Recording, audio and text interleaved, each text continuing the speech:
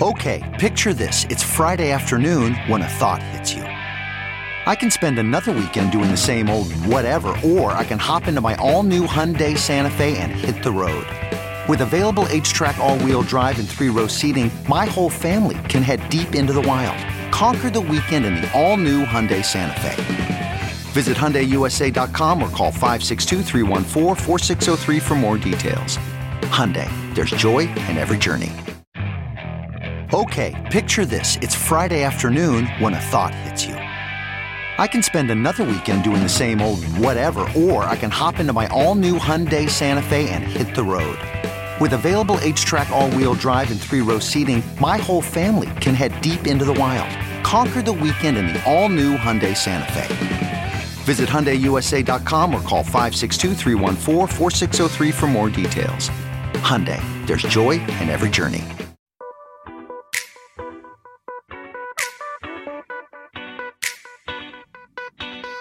This is the Hash Podcast. Stay informed with the latest on Bitcoin, ETH, the metaverse, Web3, and more with stories that matter to the crypto world. All on the Hash for your ears. You're listening to the CoinDesk Podcast Network. Hello, happy Monday. Welcome to the Hash. We're glad you're here watching or listening, whatever the case may be. The Hash Podcast. It's really popping lately. Thanks for tuning in on that over on the CoinDesk Podcast Network. But hey, we got some show to get to, so we're going to start this thing off. A lot of interesting news over the weekend. Christy Harkin starts us off with some of it. What do you got, Christy? I have the first of our criming in crypto for the day. So last month, Axie Infinity's Ronin blockchain suffered a massive $600 million exploit. And there's been a lot of interest in where that money is going and who did it. And so last week, Nick Day and Danny Nelson of CoinDesk, of course, broke this latest development. The U.S. Treasury Department has alleged that the North Korean hacking group Lazarus is tied to the attack. The Treasury Department added an Ethereum address to its sanctions list on Thursday, and wallet profiler Nansen had labeled the sanctioned address as a Ronin Bridge exploiter. And of course, because we have awesome reporters here at CoinDesk, they checked it all out and followed the blockchain, found out it held 148,000 ETH at publication time on Thursday, and independently confirmed that that sanction wallet is indeed tied to the Ronin exploit. And so I love this story. I love it because it's showing how you can really follow the blockchain and figure out what's going where. And that our great reporters were doing their thing and following all the information. So, Zach, I want to throw it to you because I'm pretty sure you are pretty intimately acquainted with this story. Yeah, I was helping out with this one. Pretty wild story. I mean, to think that one of the largest hacks in crypto history was orchestrated by allegedly state-linked actors over in North Korea. You saw that picture, Kim Jong-un in the black hat hacker extraordinaire over there, bringing in some serious crypto coins through ill-gotten gains. Interesting to watch this one unfold, and it's been a bit of an interesting kind of whack-a-mole ever since this news came out, right? We had Tornado Cash subsequently announced that they were integrating a chain analysis tool that would make it so that addresses blocked by OFAC would be blocked in the Tornado Cash front end. Tornado Cash, obviously, the privacy tool / notorious money laundering mixer that people who get gains out of DeFi tend to send their funds through to make it harder to track. And so that was added to Tornado Cash, but it really hasn't stopped some of the flow going through that tool. It's a bit of like a whack-a-mole game going on, right? Where OFAC can only sanction so many addresses so quickly, right? It doesn't stop necessarily sort of crypto-savvy users from spinning up fresh addresses and maybe being able to send coins through mixers such as Tornado Cash and others through those fresh addresses. So it's kind of kicked off this little mini news cycle where North Korea is in the headlines in a big way relating to this historic hack. So yeah, very big story here. I think we're watching pretty closely. Jen, I saw your hand. I'm going to throw it your way. Yeah, I zeroed in on the last line of the article. So it said that the spokesperson said anti-money laundering and countering the financing of terrorists were critical choke points in preventing money laundering with stolen funds and called on the crypto industry to implement these types of safeguards. So we have the biggest DeFi hack in history. We have North Korea behind it. Unfortunately, Christy, I don't feel like when we hear Washington reiterate this story later on this year, they're not going to focus on the fact that we could actually track these funds and find out who was behind the hack. I think they're going to focus on just this, that North Korea was able to hack a DeFi platform, get all of this money to fund all of their poor behaviors and actions that are being taken in North Korea. And so I don't think regulators are going to focus on the fact that investors got their money back. I'm not sure if they got it back yet, but they are supposed to get their money back. And I don't think that they're going to focus on the fact that the Ronin Bridge is now working on fixing this so it doesn't happen again. I look forward to seeing how this plays out in Washington, but I think it's going to be bad from a regulation point of view. Yeah, that's probably true. I think that the way that Tornado Cash is implementing its sort of checkpoints, it could be helpful there. But I think part of the problem is I think that there's also a sort of an opt-in ability to it where you can sort of keep it private if you want to, but you can also choose to make your trades visible and traceable. And I think they're going to zero in on the folks that are not, or they may, I don't know, maybe they'll even go after Tornado Cash and say, no, you're going to have to somehow go after Tornado Cash to figure out how they can make that safeguard mandatory for everyone. And I don't know if that's even possible. Will, you would know probably. I have some ideas of what could happen. I think the pressure point is liquidity for these things. So I think governments do go after mixers. They go after places where people are putting money and try to swap it for other people's money. So then there's anonymity involved. Like you can break like the transaction history just by swapping with each other. And that's what Tornado Cash does. Like the OFAC listing the other day where they are blocking addresses and they're going to make it tougher to go to the front end. That's what they're going to do. Is they're going to limit the amount of money that can go into a protocol like Tornado Cash. But overall, there's like not a lot you can do, right? Because Tornado Cash is like, it's live, it's decentralized, it's out there, it's a smart contract on chain. Like you'd have to go stop all these miners, you have to stop all these nodes. It's a decentralized system. So what you can do is try to limit the amount of liquidity that goes into a mixer. And that would make the mixing itself worse and easier to track. And that's like I don't know if it's the beauty or like the downside as well of these new protocols, Elliptic or Chainalysis. If there's not enough liquidity in these mixers, those blockchain explorers and trackers can go in there and pick you off pretty easily. I mean, I think that's an interesting point here, right? There was sort of a lot of hand-wringing like, oh, Tornado Cash is censoring itself. They kind of are, but I think the checkpoint is a great way to think about it. And it's a permeable checkpoint. The front end, the front door is blocked to OFAC sanctioned wallet. But on the back end, on that smart contract, that's free game. That's open. The thing that is interesting about these conversations is that, you can't do much. Even if governments were to arrest the founders of Tornado Cash, this smart contract would live on the Ethereum blockchain and still be serviceable and accessible to bad actors such as these hackers here in this case, who pilfered a very large sum of money from a rather prominent project. So a lot of interesting conversations are coming up around this, both on the geopolitical side, but also on the technical end, and questions around whether these networks are decentralized enough or truly uncensorable. A lot of interesting questions, a lot of big numbers, lots more to follow. All right, we're staying in the world of crime, however, and we're going to throw this straight to Will. Will, what's up? Yeah, a lot of crime for Monday morning. We're going to talk about Bean Protocol, which is hilariously named, but unfortunate series of events happened here nonetheless. $180 million was drained from this protocol in what was a flash loan attack.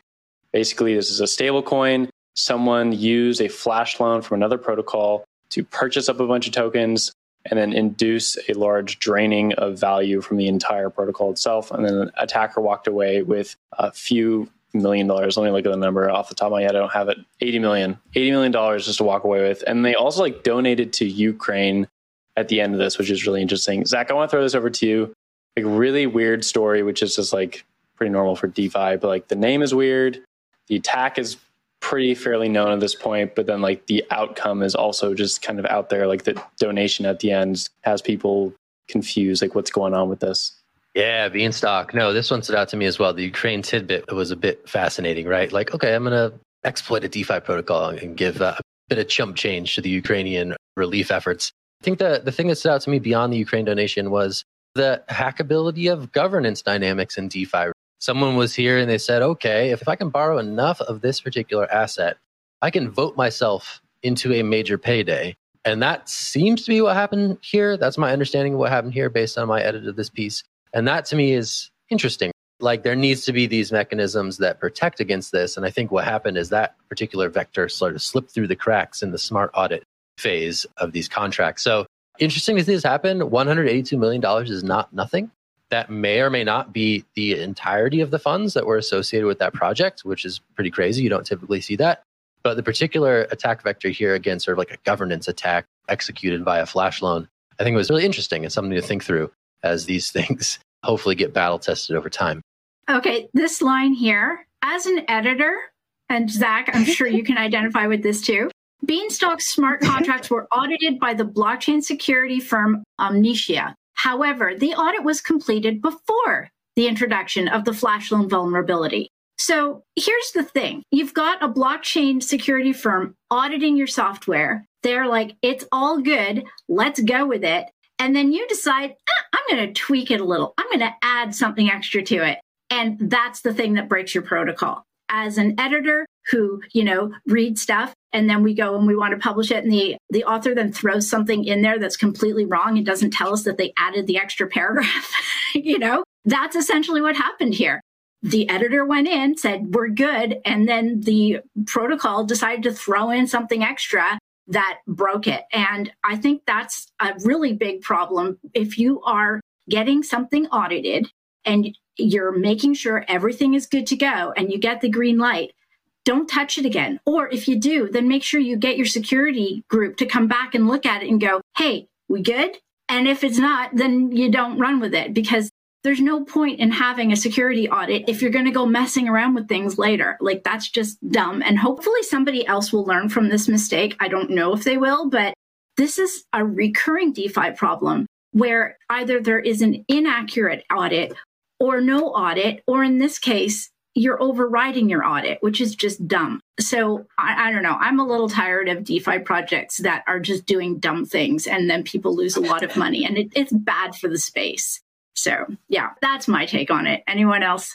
That was Jen? my exact take, Christy. And I just want to know why we've stopped calling our crime segments Crime Time. I think that needs to come back. This is a full Crime Time segment on a Monday morning. Christy, I completely agree with you. I think when it comes to auditing and DeFi, we have learned time and time again why it's so important. And I just wonder if maybe this update was made because they maybe knew the auditors might have a problem with it. And I hate to think poorly of people, but I don't know. I'll be the code is law guy, right? I mean, these are exploits, not crimes, right? The code allowed them to do this. There was a gap in the code and they're like, all right, cool, I'm smart. I'll figure this out. I want to get someone to do like an in-depth profile about like the 6 to 10 people who are probably capable of doing these things and are probably doing them over and over again. A lot of these contracts, it's all open source. I'm sure there's a lot of duplication in the code base on a lot of these projects. And I think this is becoming a bit of a troubling recurring trend, right? We keep seeing this story of major exploits from, I don't know, not about no name, but sort of like lesser known DeFi protocols that still nonetheless attract enough crypto for the payday for someone to exploit them to be worth it.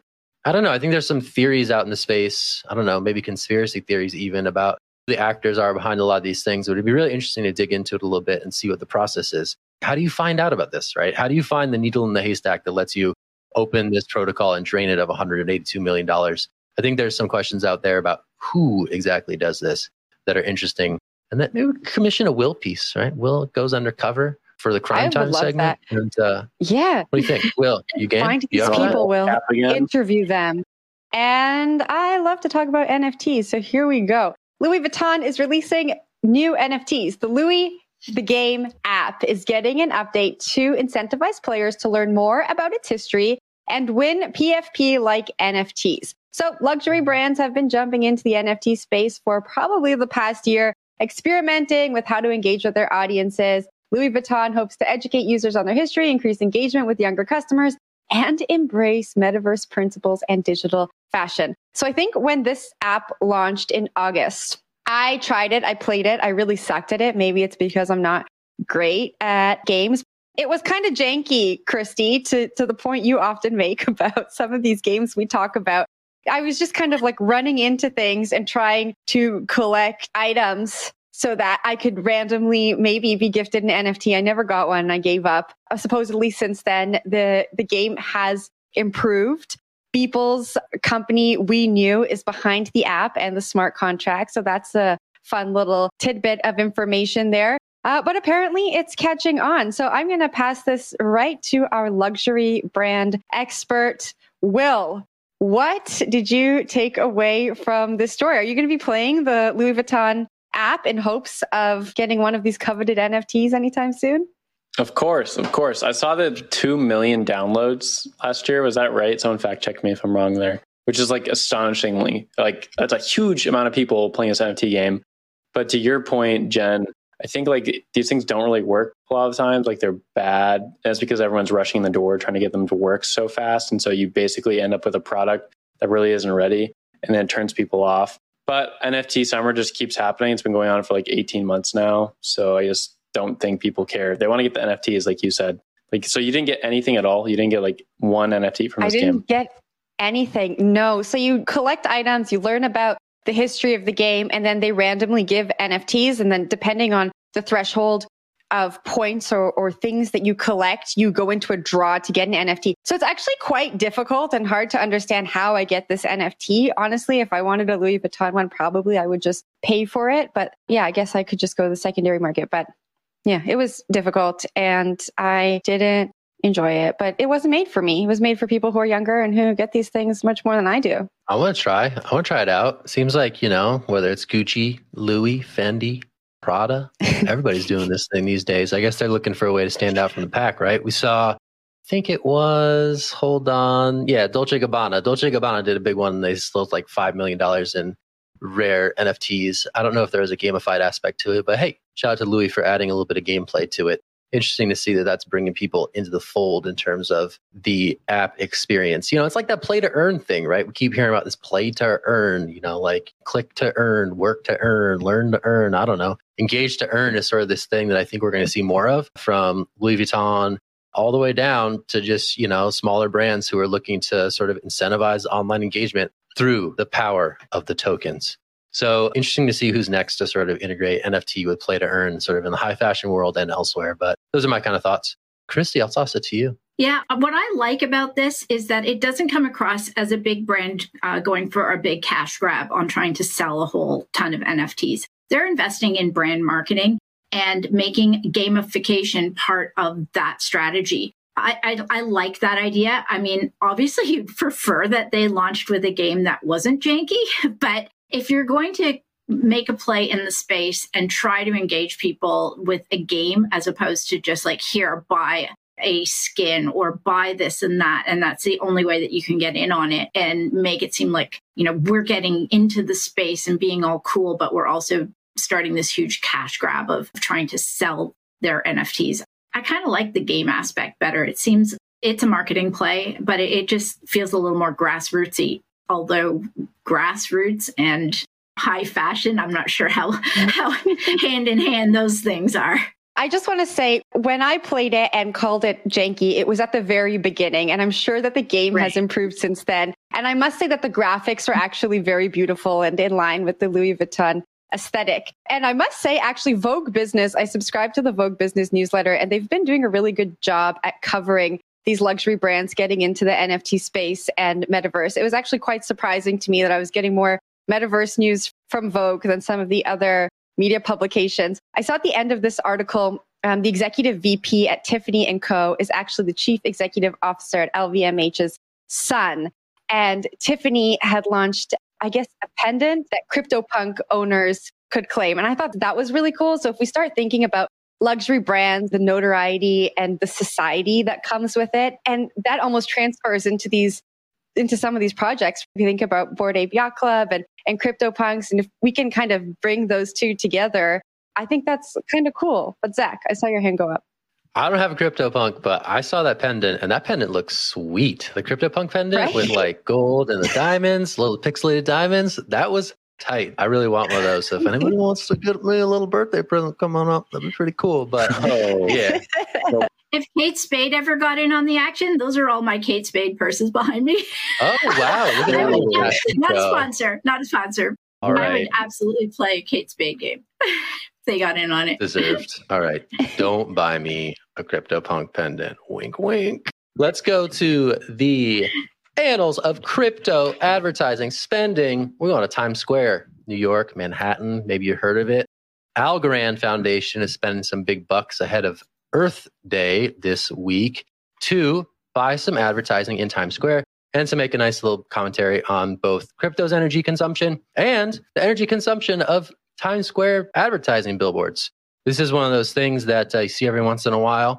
Crypto protocols spending some money to get their name out there, especially in Times Square. This one, a bit clever at least. I'll give them that. And it looks to dissuade folks of some of the bad associations with crypto itself. Obviously, the distinction between proof of work mining and proof of stake consensus mechanism is a bit lost on most folks as crypto goes mainstream. And they're trying to correct the record, as it were. I'm going to toss this one straight to Will. Will, Algorand, Earth Day, Times Square. What are you thinking? I think they're just trying to be relevant again because most people forgot about them. And that's about the extent of my thought on the entire topic. Christy, I want to throw it up to you, though, and get your take on it. Damn, you took exactly what I was going to say. Short and sweet. I think we just all vote on that one. Not much more I was going to say about it. Like Algorand it's out there. It chugs along. It's its thing. It does its thing. Yeah. Congrats to them. Insofar as it does its thing. Oh, come on. I mean, they're all just competing for the same mind share, right? Like whether it's Algorand or Avalanche, there's all these sort of near, for instance, there's these speedy, newer generation proof of stake chains that think they can get a slice of the DeFi action. And it's interesting to see whether it's actually, honestly, whether it's DeFi or NFTs. We've seen Tezos NFTs become a thing a little bit. They are vying for a bit of that attention as ESG concerns definitely remain top of mind for big time institutional investors. On the back of what you were saying, Zach, the NFT projects and the DeFi projects that are on Algorand are all targeted to an audience that care very much about climate. And so I think that the billboard is clever. And I think that all of Times Square is going to go dark for an hour at some point, right? After this billboard is up. So I think it's clever. I think people in Times Square are going to see it. They're probably not going to know what Algorand is. And when there's an NFT project or something that's interesting to them and they see that Algorand name as the blockchain that the project was built on, they'll think, yes, that's the blockchain that cares about the world that I live in. And so it is an interesting way to spend marketing dollars. Hopefully it will pay off for them in the long run. What I thought was kind of funny, though, I did a Google of Algorand. So I was like, if I was in Times Square and I saw this and I didn't know what it was, I would Google quickly. And TravelX, I think, is the project that is built on this chain. And they've just launched an NFT airline ticket with a European airline. And I thought, what opposing headlines. An NFT airline ticket to fly on a plane against this billboard that says we care so much about the climate. So I thought that was kind of funny. That's it. Well, I will say last Earth Day, I made a pledge to go carbon negative. And I think there's some work on sort of the automation end of that will probably be announced a bit later on. But yeah, the fight for the green blockchain continues on as people think about blockchain as killing the rainforest with every NFT minted. That was a good thought to close on. All right. That was the hash for today. Good times, everybody. I'm Zach. That's Will. There's Jen over there. Christy up top. We're the hash today. If you watched us, that's great. You can also listen to us again or for the first time on the CoinDesk Podcast Network. The hash for your ears. Check it out. All right. We'll be back tomorrow. I'm Zach. Hope you're having a good day. See you soon. You've been listening to The Hash on the CoinDesk Podcast Network. We would like to hear from you, so if you have any questions or comments, please reach out to us at podcasts@coindesk.com, subject line, The Hash, or leave us a review on your favorite podcast player. Thanks for listening.